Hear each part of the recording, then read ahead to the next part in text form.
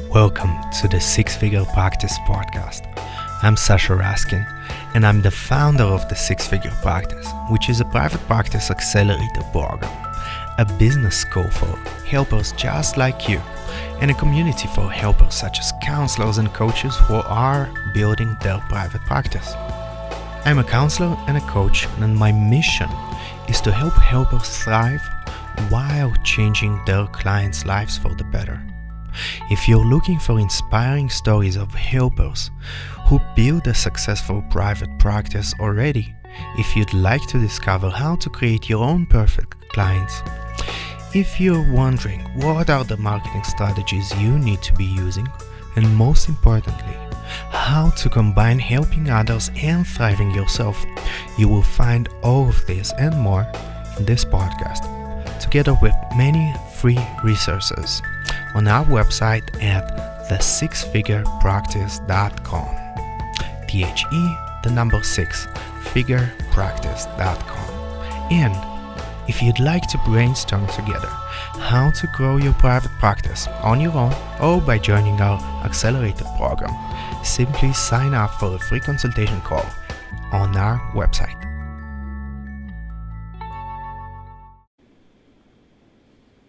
Hi, Kerrie. Hi, Sasha. For anyone who's joining us, this is the Six Figure Practice podcast and YouTube. What we'll be talking about today is the roadmap to a private practice where you get to serve your clients and also thrive yourself. No shame about that one. And Kerrie, a good way to start would be you sharing who you are, who you help, and what do you focus on in your private practice? Sure. So I'm Kerrie Mohr, and I'm the founder of A Good Place Therapy and Consulting.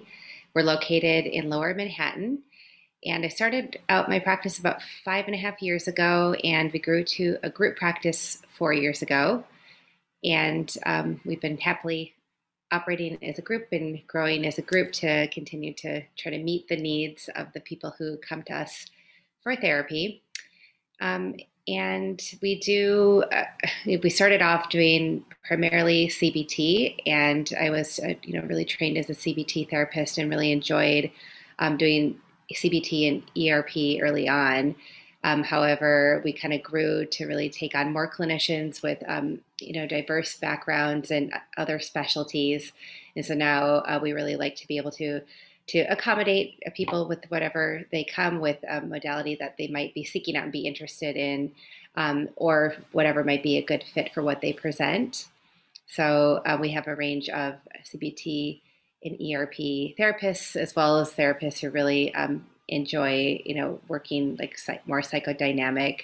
We don't have any analysts on the team, even though that really is kind of a big thing still in New York. But we do have people who are really like the Ackerman relational model, which I also myself trained in last year, and people who are more eclectic in their approach and who to take on a variety of different types of trainings to complement their style. That's wonderful. So a lot of needs can be met in your group practice by sounds like there's a big diversity. Yeah, I think that when I started off the group practice, I really was thinking more about CBT and thought that would be probably easier from a marketing perspective. And because referrals that are coming in are specifically for, from other CBT clinicians or for clinicians who are looking specifically for, CBT. And it wasn't. So I started out that way, and then trained therapists and really made sure I felt comfortable in who was going to be taking on those cases. But it was easy, over time to grow and to take clinicians who had other specialties, and we found, just creative ways to really, highlight that. If you rewind back to right before you started your solo private practice, what were some of the pros and cons you were thinking about? Well, I think so. I left a career in nonprofit management, Uh-huh. and I was on, my it's kind of just progressively moving forward and taking on, kind of leadership positions without really thinking too much about the direction I was going in, because isn't it always better just to aim higher and higher, It's the and next then step, right? It's the right, the next step. And but I really quickly found out that that wasn't the case, and I was not happier, the higher I went. And in fact, I was like really not feeling I was, working and living in alignment with my values or my passions or what I really wanted to be doing. And what I found was that I was more interested in doing one-on-one clinical work when, my job, most of my, career has been supervising clinicians and overseeing clinical teams as a part of um, program level leadership. And, I found just doing the one-on-one work myself was much more fulfilling, at the end of the day. So it was, almost like a reverse journey from like what a lot of people have, where they might start out working one on one and then start climbing into leadership. I kind of went the other way around, and haven't really looked back, because I just am so much, happier and, fulfilled in doing the clinical work. I think I didn't give myself permission earlier in my career to do it, and maybe because it was, hard to afford a lifestyle in the cities that I've lived in between New York and San Francisco to really do the one-on-one work. But private practice is a way where you can, really, if you dedicate the time to kind of build your practice and grow, and make the right moves, then you can really have a, you can afford your lifestyle. You can really expect to do well. So I'm happy that I've been able to make that work for myself, professionally and personally. yeah. So it's the focus was really what makes me feel most alive, and just follow that passion, right? Versus Hmm. the escalator of what's the next best position for me. Uh, Right, mhm. right, and it really wasn't working out that way at all for me, and I think it partly because it was no longer in alignment with my values and what I wanted. So, I just kind of intuitively followed that to allow myself to consider going into private practice and leaving that career. And I think I struggled with some feelings of, I think, guilt, and I think, did it make the wrong decision, and some doubt really early on. But in the end, I was focused enough, and I was excited enough about that new path that I stayed on it, and I'm really glad I stuck with it. That's wonderful. How were your first few months in private practice after making that decision? Well, my first few months, I thought it was scary. I'm not going to lie. I think it's Totally is. easier for other people than it than it was for me. Um, but it felt scary, because I wasn't sure if that was going to be the path, and I was going to be able to be successful and to be able to do that full time without having to go, back and take another job or supplement my income in some way. But and it was also just a lot of work. I mean, I just remember working really long days, and in the beginning, it wasn't the clinical hours, because the work was to build the practice to be able to attract the clients, and to to get the referrals, so I could feel like I was a real therapist and not just selling myself as a therapist. So that was a struggle. I remember having to learn everything at once, and how difficult that was. Like, to learning all the systems that had to be put into place to feel like I had to be a graphic designer, and a really good blog writer, and expert at the social media, and attending every networking happy hour, and asking for introductions, and figuring out what groups I needed to belong to. And it was just a lot. It was like immersing myself, like just really kind of deep diving into the private practice world, and I needed to build my community, and I needed to learn all the nuts and bolts of running a business, and develop the skills to be able to sustain and grow the business. So I think I didn't realize before I actually got in it how much work that was going to be, and and how hard that was. So I think in the beginning it was just a lot of work, and just embracing all the uncertainty is a part of that. I think this is so important for other people to hear. If someone is listening that and maybe they're just started or thinking about starting a private practice, and yes, the ratio of business work to clinical work would definitely be like maybe 90% business and 10% of clinical work, right? And I don't know if you had experienced that, at least for me and the counselors and coaches that I coach in building their practice, it gradually shifts, right? You start doing less business work, less marketing work, and you do more clinical work, right? So you reap off the benefits that those seeds that you plant at the beginning, right? But there's kind of like no way around that.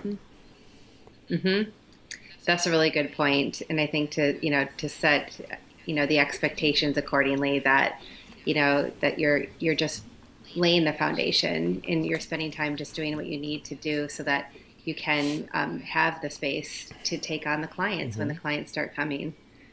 So I was part of what helped me feel confident was that I did have some income doing some moonlighting work that I did on the side of my nonprofit management work with a telehealth company called able2.com. And so I did have, a caseload of clients and some income coming in where I could do that while also growing my practice. And I think that was also really helpful. I think if I just, quit the job and just said, I'm going to go start my private practice, that would require a lot more just budgeting and patience and then what I was able to do when I had like just a little income on the side as I built the practice. It reminds me this book, Big Magic. Well, it's written for writers, but the idea that you don't have to, when you say follow my passion, right? You don't have to quit everything. It's okay to have your feet on the ground while head in the clouds, right? It's okay to have your cash project while you build your passion project until the revenue there grows, and you can quit the cash project, right? Because you already built that one. Can you share about how did your week look like while you needed to work, right, at your existing job, and you were doing all those things to build your private practice? How did you manage to do all of it? Well, I worked with a coach in the beginning with Amy Blaustein, who was extremely helpful because I met with her for once a week, and then she was my accountability buddy. So I highly recommend having some accountability kind of built into your process as you begin. And so with that, we would do things like, right, this day, like I had this reminder in my calendar, for example. It was like, this day would be great if these 3 things were accomplished.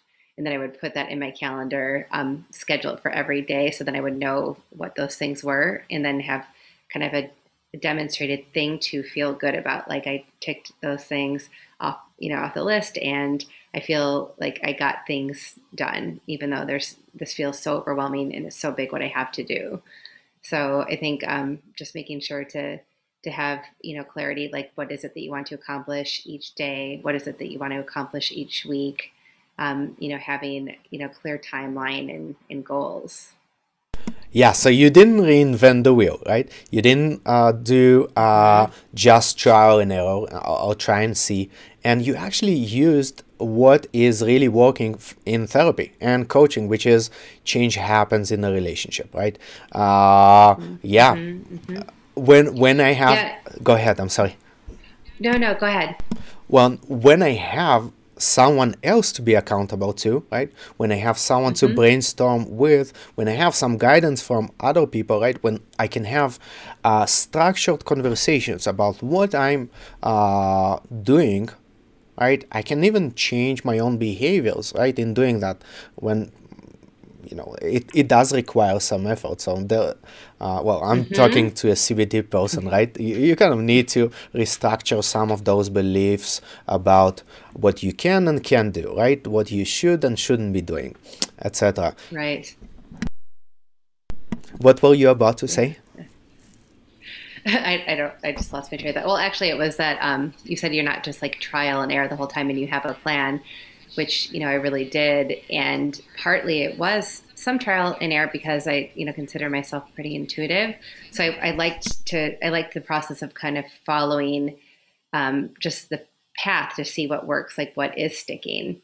And then can I be safe and go with that? So one of the things was that because I wasn't, quite ready to give up the parts of my work that I loved in nonprofit leadership, I built part of the practice to be this consulting arm and to do organizational consulting. And in the beginning, there were several projects, and I had these irons in the fire, and I was putting together proposals and had lots of conversations with different people, and then very few of them actually, followed through where it just stuck or became something. And then the ones that did, it was so short term and like kind of fewer and far between that it just didn't feel sustainable for the business. It would feel like I would be chasing the consulting business. And then when the clients started coming, the therapy clients, it felt like this is easy, this is good, and oh, and I really love this. This is why I also started the practice and what I'm really happy to do right now. And so I really had to. It's almost like give up this part of myself in a way that I thought was going to really become such a big part of the practice, or I didn't know. I was kind of hoping it would be to really follow my heart and just do the therapy. Now that over time, I think I was able to then embrace those other things that I loved about nonprofit work when I started to grow the practice into a group practice. So now running the group practice and seeing my clients is kind of like the best of both of those worlds. Mm. It wasn't going to be like the consulting in the individual clients I was seeing, but it was going to be running the group practice and being able to really to have a community of therapists where we offer mutual support to each other, and I get to play a role in supervising clinicians and seeing them grow and helping them pursue their interests in what they love in the practice and in the community outside of their work with their clients, and also kind of grow their clinical skills and their specialties. And I really get a lot of fulfillment and satisfaction out of that too. Yeah, I love that. So you're saying my private practice doesn't need to be fixed, right? I can Mm-hmm. experiment, I can work with different projects, I can let go of what is not needed and grow into something different as well. I think that's where a lot of Right. counselors get stuck. I see it like really, really vividly when they build their websites, right? And choose their services. And there's like this fear of almost a grief, right? Okay, I need to choose something, a population to work with, or two or three, right? But I cannot do it all. And you're saying, well, it's okay to pivot, right? It's okay Mm-hmm. to add and it's okay to remove. Right? I think a few months ago, I removed individual therapy from my website, and that's been a big relief. I still see the individual therapy clients that I have right now, and that's great. But I want to focus more on couples therapy right now at this part of my counseling private practice. And Mm-hmm. it's great. And it's as easy as, hiding that page from my website. Done. Mm-hmm. And I can always Yes, bring there you it go. back. Done. Yes, good. I love that approach and that idea too, and also that I'm talking with you and learning about your passions and interests because we're always looking for therapists in other cities. We have a lot of particular needs for Los Angeles and San Francisco, which are going to be opening an office in soon. In Austin, Texas, really randomly is like a big city that a lot of people are moving to, or people's brothers, family members, like friends, and they're looking for therapists. But it's good to know of you and your practice in Colorado, and also like that you do couples and family work, which the family part is also so rare and so needed. Yeah, I just love that.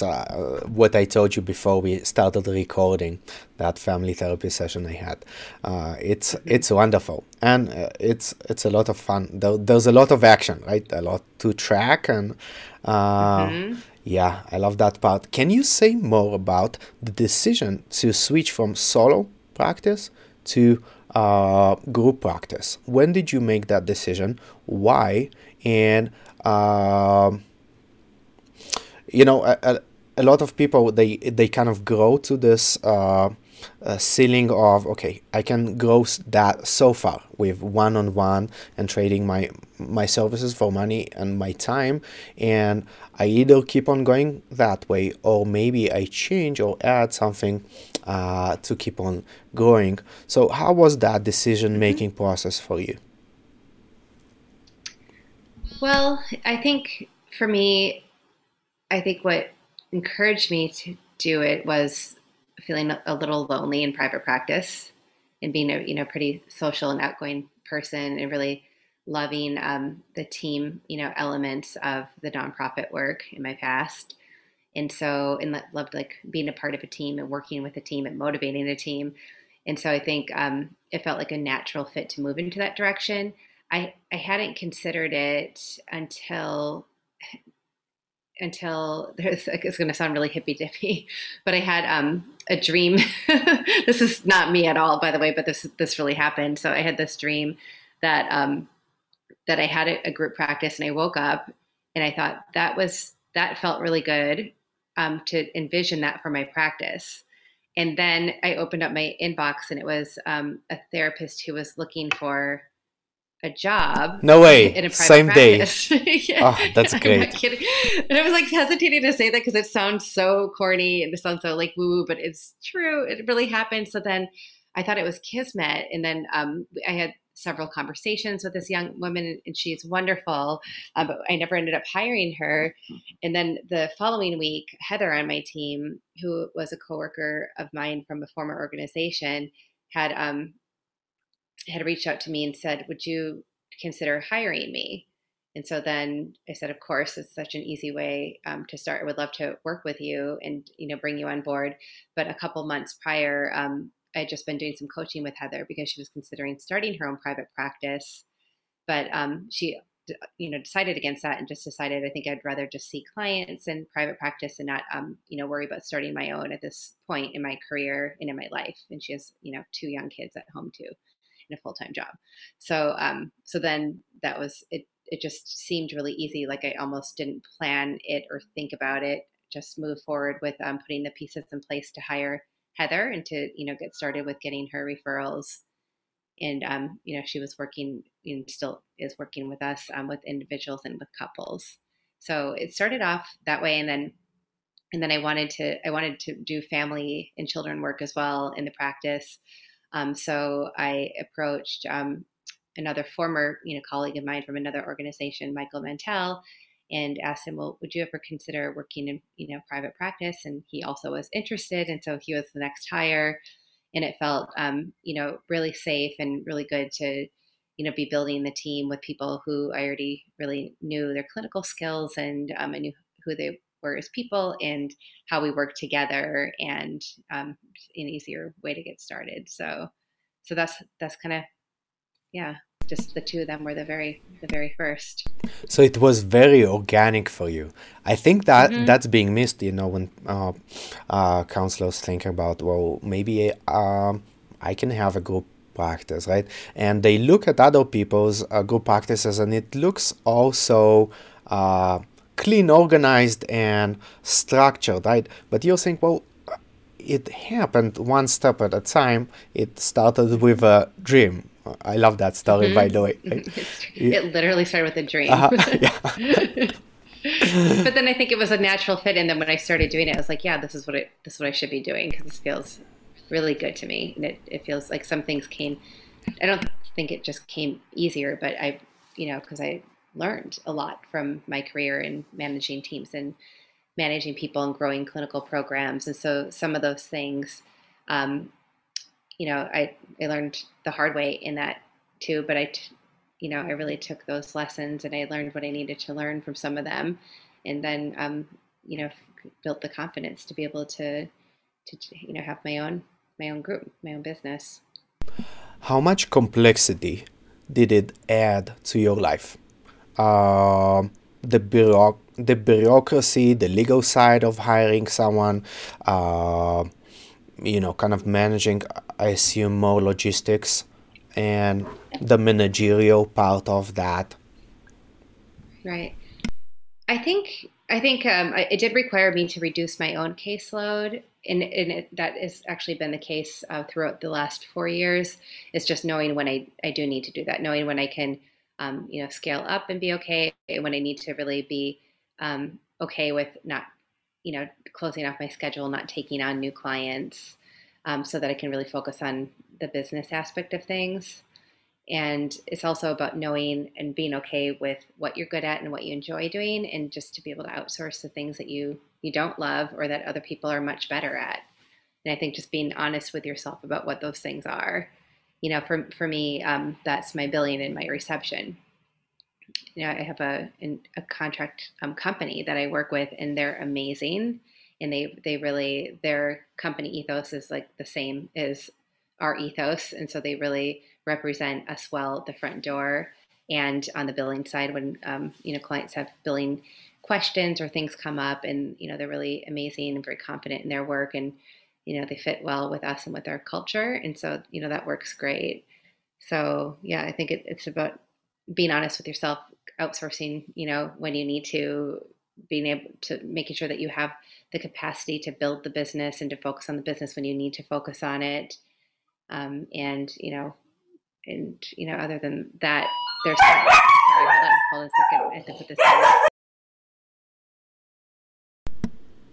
So there was a little barking, which is the nature of technology and human connection via electronic devices. Okay, yeah, I just moved into the bedroom. Yeah, My dog's barking at the door. I So, I actually like that part.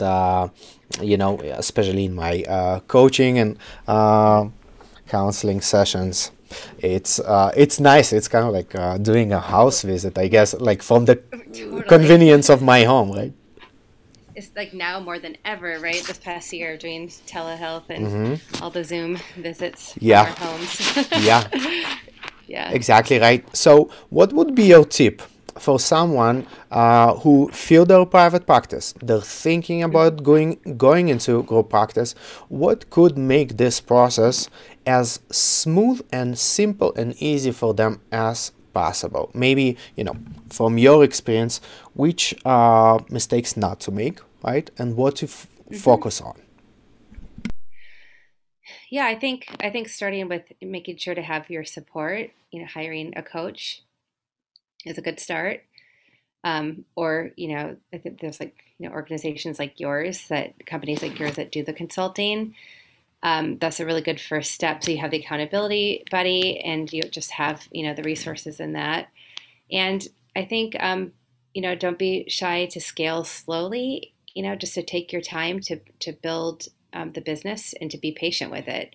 So if that means that you plan to not leave your job until like 6 months or a year, and you're going to start to put those things in place, I think that's fine. Or to be part time somewhere while you scale up. I think that's also another really good approach. So you could just take the pressure off yourself. And I also think, and what I've been recommending people just to consider, is to get on just one insurance panel. If they're planning to be cash or private pay or just out of network, and they're scaling really slowly, that if they go on just one insurance panel and they maintain a good schedule and kind of good boundaries to leave room open to also take private pay, that they can, fill their caseload, they can feel fulfilled with the work that they're doing with clients, and then they can kind of build up their client list, and get referrals through other clients, and start to take the time to get known in the community, to build up that referral base. And so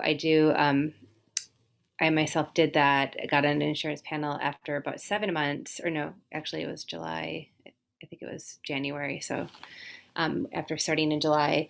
And I had about 7 private pay clients, which what if that was, I don't know, 15 by the end of the year? It still was not going to be enough.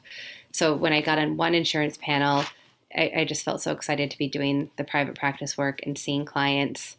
And I just had to be disciplined to make sure that there was like enough room open and I wasn't just filling all the slots with the insurance panel, which in New York, doesn't pay, which is really ironic because New York is probably the most expensive place to live in the whole country, and it just doesn't. So that I've been advising just do that, and if you could just kind of have a few slots or just not let it dominate your schedule, then it's a really good way to grow. I mean, you also have to be willing, to just know that you're going to be making less money than if you had all availability for the private pay clients, depending, of course, on what your fee is that you set. But my second year, I want to say my first full year in private practice, I made about 10% less than I was making in my vice president role at the organization that I left. And I had to look at that and say, wow, but this next year is when it's really going to scale. And it did. So, you just have to be patient. You have to be willing to make some sacrifices. And that part of that might be making, a little less money than you were making at the job that you left, when you get started. And counselors are not strangers to that, right? The sunk cost of studying in a master's program for 3 years and not being able to create a full-time income during that time is, why not invest that time, continue and build your practice and take that, well, in a way, a pay cut at the forefront and reap the benefits later. Yeah. Looking back, would you do anything differently, either in your solo practice or in your group practice or in the transition between those two stages? Oh, that's a good question. I think, gosh, I'm really glad to say that. I think when I said like keep a good boundary if you do get on an insurance panel, I think I struggled with that because I just wanted to see everybody who came in the door. That's a big fill one. up all the slots and then give them the time slots that they want to have. So I think I was like, this is such a rookie mistake, but I'm sure I was like working till like 9 p.m. most nights of the week. Sometimes it would be like, and I still do this like really long days, like 1 day a week, but I think there were several days where I was working like 8 to 8 or 8 to 9 even, where I was like scheduling clients when they wanted to be scheduled and not like, at my own, sacrificing my own schedule and my own life in many ways. And just because, it's like the scarcity mindset, the clients are coming in, I have to take them because like, how lucky am I to be working for myself, and how privileged it is to be able to see these people and be in their lives in this way. And, but you can't do that if you want to, build your practice so that you can live sustainably and, and make, good money that you can afford to live on and have, the lifestyle that you want. So you have to be able to make some room for the private pay, and you have to be able to set your fees in a way that that you're valuing your worth in what it is that you're doing. Yeah. So you're saying it's really a matter of clear boundaries with myself, right? And then with insurance panels or clients in terms of my fees, in terms of my time, in terms of how and when do I work as well, and what's the limit on that. I find it so interesting at the beginning, counselors and coaches, all they can think about is more clients. And then clients start coming in, and then it's the other side of the same coin. It's like, oh shit, pardon my language, I have way too many clients right now. In a way, it's a good problem to have, right? But you pay with burnout, compassion fatigue, which is definitely a thing, right? When you see 12 clients a day, like something starts happening to your compassion with that 8th client, for example, right? Right. Yeah, absolutely. And I think I had a really hard time with that in the beginning when I started taking the insurance clients, but I still do sometimes have a hard time with that, and it's probably why I still have, like this week saw about 20, probably up to 22 clients a week, which is a lot when you're running a practice of the size that I'm running, and then other things will be in the back burner that really should not be, that it should be having my priority and my attention. So, but I do have to say that I love the clinical work. I love working with my clients. And so I always want to make room for, to have, a pretty good size caseload, or at least, into the near future. And I don't want to think about not seeing clients, but at the same time, I have to like always be disciplined to remember the boundary and to not take on new people, and to really explore who, for me, it's looking at who else on the team could be a good fit for the client who might be asking to see me. So I have to be disciplined and, be good with that, especially when I'm doing things like trying to build the practice on, on the West Coast. So how, if you break down today, the time that you work with clients, the time that you talk to your team, how would you break it down to, for any person who's thinking about starting a group practice, right? How would a week in a life look like? It's well, it's several long days a week. I kind of tapered down my week, as I was just telling you before we Yeah. started recording the call. So that means that my like Mondays through Wednesdays are longer days, and then I see clients on Thursday mornings, and I reserve the afternoon for scheduling some administrative work, following up with the employment attorneys, or making all the phone calls that I need to make. Just spending time in policy and procedure, and I want to say like strategic planning, but I don't carve out time for that. It kind of gets sprinkled in like wherever it fits, and wherever it kind of comes up in conversation. But that's kind of, and then by Fridays I do the same thing as Thursday, where it's like tapered down, even fewer clients, and then leaving the day to try to do like one-to-ones, and meeting up with other therapists for networking, or other kinds of providers, and scheduling other meetings.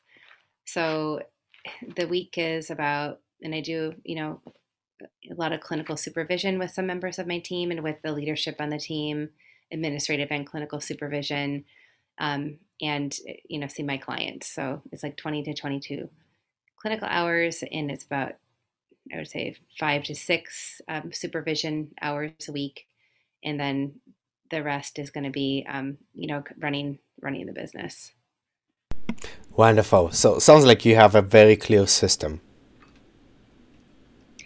Yeah, I try. I mean, I think it's Work in progress always, right? Is a constant in like setting the intention, Mm-hmm. and always like trying to do the best I can to kind of forecast the week, to know what I can expect for that week, to understand. I've been using this new term that we used from this consultant we've been working with, who's an anti-racist consultant and educator, Dr. Melba Sullivan, introducing the term window of tolerance. Yes. And so I find with myself, and being a person who like thrives in chaos, I mean, literally I have this frenetic energy, and I'm just like, Uh-huh. the more the better, just pile it on. Yeah. Bring So on that crisis mode, right? Yeah, so I tend to like operate that way a little bit. So I've been asking myself, like, is this within my window of tolerance? Do I have more? Can I, is there more room? Is there more capacity? And I'll tell myself, I think so, or no, you can be done for the day, or whatever it is. But I try to be real with myself about what that is. Yeah. So it's really about honesty with yourself. What Mm-hmm. do you actually enjoy it, right? Or are you pushing yourself too much? Or do I need to push myself more? Right? It Mm-hmm. does require work.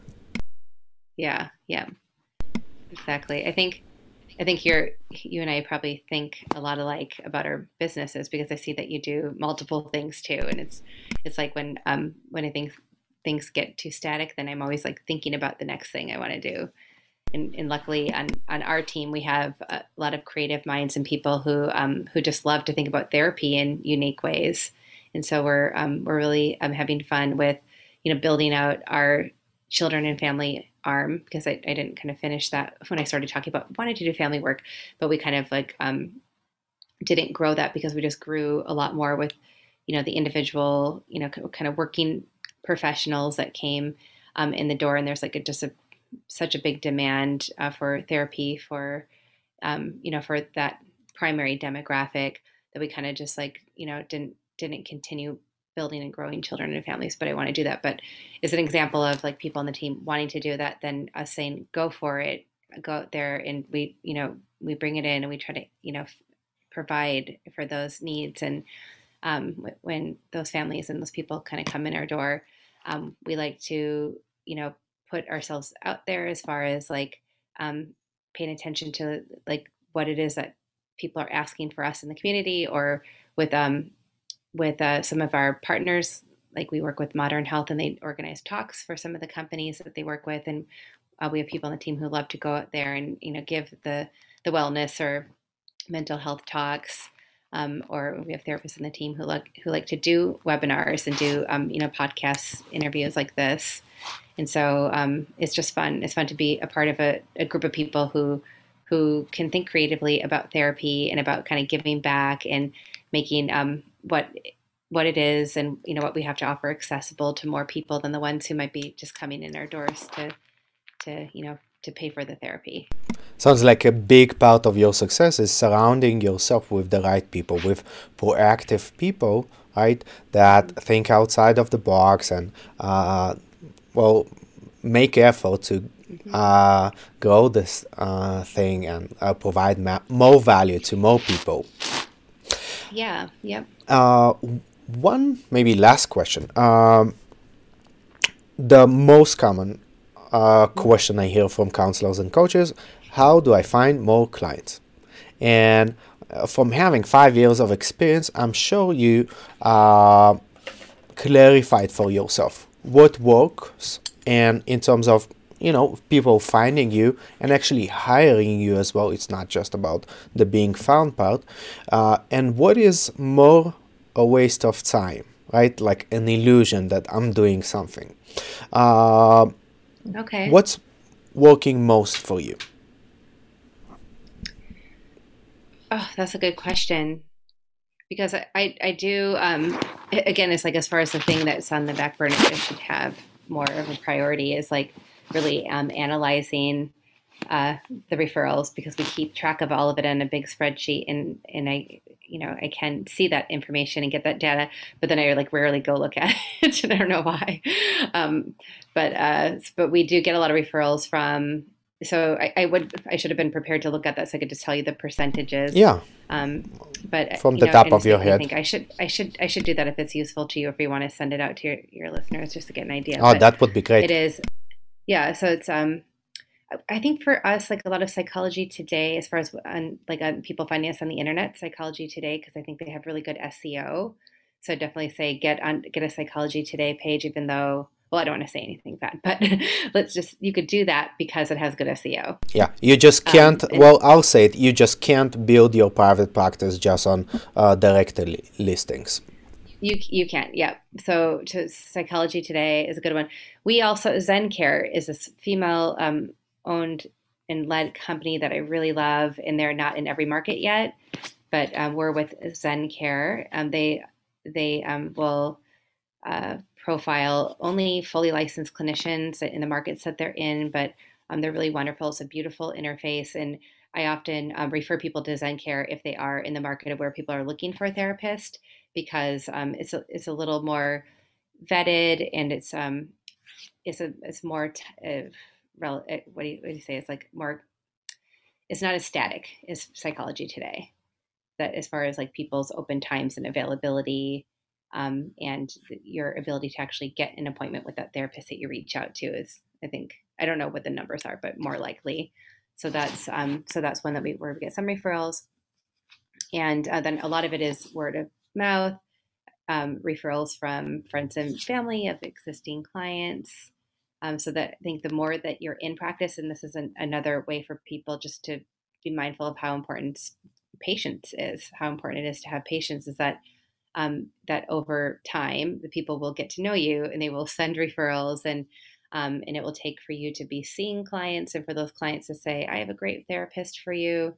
All of us in the team, for example, we have like certain kind of groups of people that we work with who are coworkers or friends, and they might have the same therapist, or their friend is referring to another therapist in the practice, and that starts to kind of scale and be nice to to open up that way and see how they come in. Um, another one is we do Google ads. Not we don't have a big spend for Google ads, but I do there's a therapist in Southern California who helps me. He just loves to do it. So he kind of runs the ads and kind of tells us how we're doing. And we create specific landing pages on the website. Oh, you do? It's not just, yeah, it's not just the Google ad with the website, because it's more of like the landing page is geared towards a call to action around a specific need. So that is one thing I do recommend. If you are going to do Google ads, don't waste your money. Do landing ads for very specific things that they might search, with the call to action, like help them see what is that they could get from coming to you, and then help them kind of click that button, kind of follow through. So, and then there's things that I've tried that haven't worked. So I don't know if I want Oh, to that I think, maybe you yeah. can email me and I'll tell you. Well, from the top of your head, what do you think was a big waste of time for you when you were building your practice? ZocDoc. What is that? I'll just say, ZocDoc. Uh-uh. It's great for medical providers. So it's really big in New York, and I booked my doctors that way, but I think it's terrible for mental health. So I don't recommend it for clinicians for mental health specifically. Well, actually, if you take insurance, it might be very useful, but for us being out of network, it's not. So it was kind of a waste. Got it. What would be your maybe to summarize an important tip from you to future counselors or coaches in private practice or group practice owners? Mm-hmm. Oh, it's something really simple but important, and that's that if you build it, they will come. I had somebody say that to me very early on, and it stuck with me, and I think I repeated it to myself every day, and then I look back and I say, she was right. And she was an architect who I rented an office from, my first office, a couple days a week in the Woolworth building at downtown Manhattan. And she said, don't worry, you're going to build it and they're going to come. I promise you. And she was an architect, and she rented her office suite to therapists because she was in therapy and she loved therapy and she loved like sharing her space with therapists. And so it was probably like, good energy that she brought to that. But I do really believe that if you're doing what you love and you're passionate about what you have to offer, just be patient with the process to grow, and they will start coming. Yeah, I love that. So to connect the two things you said, the patience and the build it and you'll come, continue building it and they will continue coming, right? It doesn't sound like you finished building it 5 years later, right? No, you don't just finish. And yeah, I mean, some people can do that. You just say, I'm happy, I'm just going to fill my caseload and I'm just going to be good. And this is like a well-oiled machine and just run. But if you're like me and you thrive in the chaos, you're always going to be doing that, like thinking about the next thing. So that's what I like to do and how I like to work. That's great. Kerrie, thank you so much for sharing your journey. I learned a lot. I hope the listeners learned something as well, and just to see the trajectory of where can it start, what can it lead to. So this has been wonderful. Thank you so much. If people want to find you, how do they find you? Your services, your practice? They can find us at agoodplacetherapy.com, and we're I was going to tell you our Instagram, but I actually don't have my phone on me. I can't even tell you the handle. Isn't that terrible? One of the things that I don't do myself is, we have our marketing director who does like most of the social media, and she's really, really great. But it's like a time suck for me, so I don't like to spend a lot of time on it. That's a good tip by itself. I think if you look up at A Good Place Therapy, I'm sure our practice would pop up. So try that, but I can't guarantee that that's the actual handle. That's terrible. And then we're on Twitter, same thing. And and then my email address is Kerrie, Kerrie, at agoodplacetherapy.com. So if you have any questions about what we're talking about here today, anything that you're kind of curious about, just feel free to email me.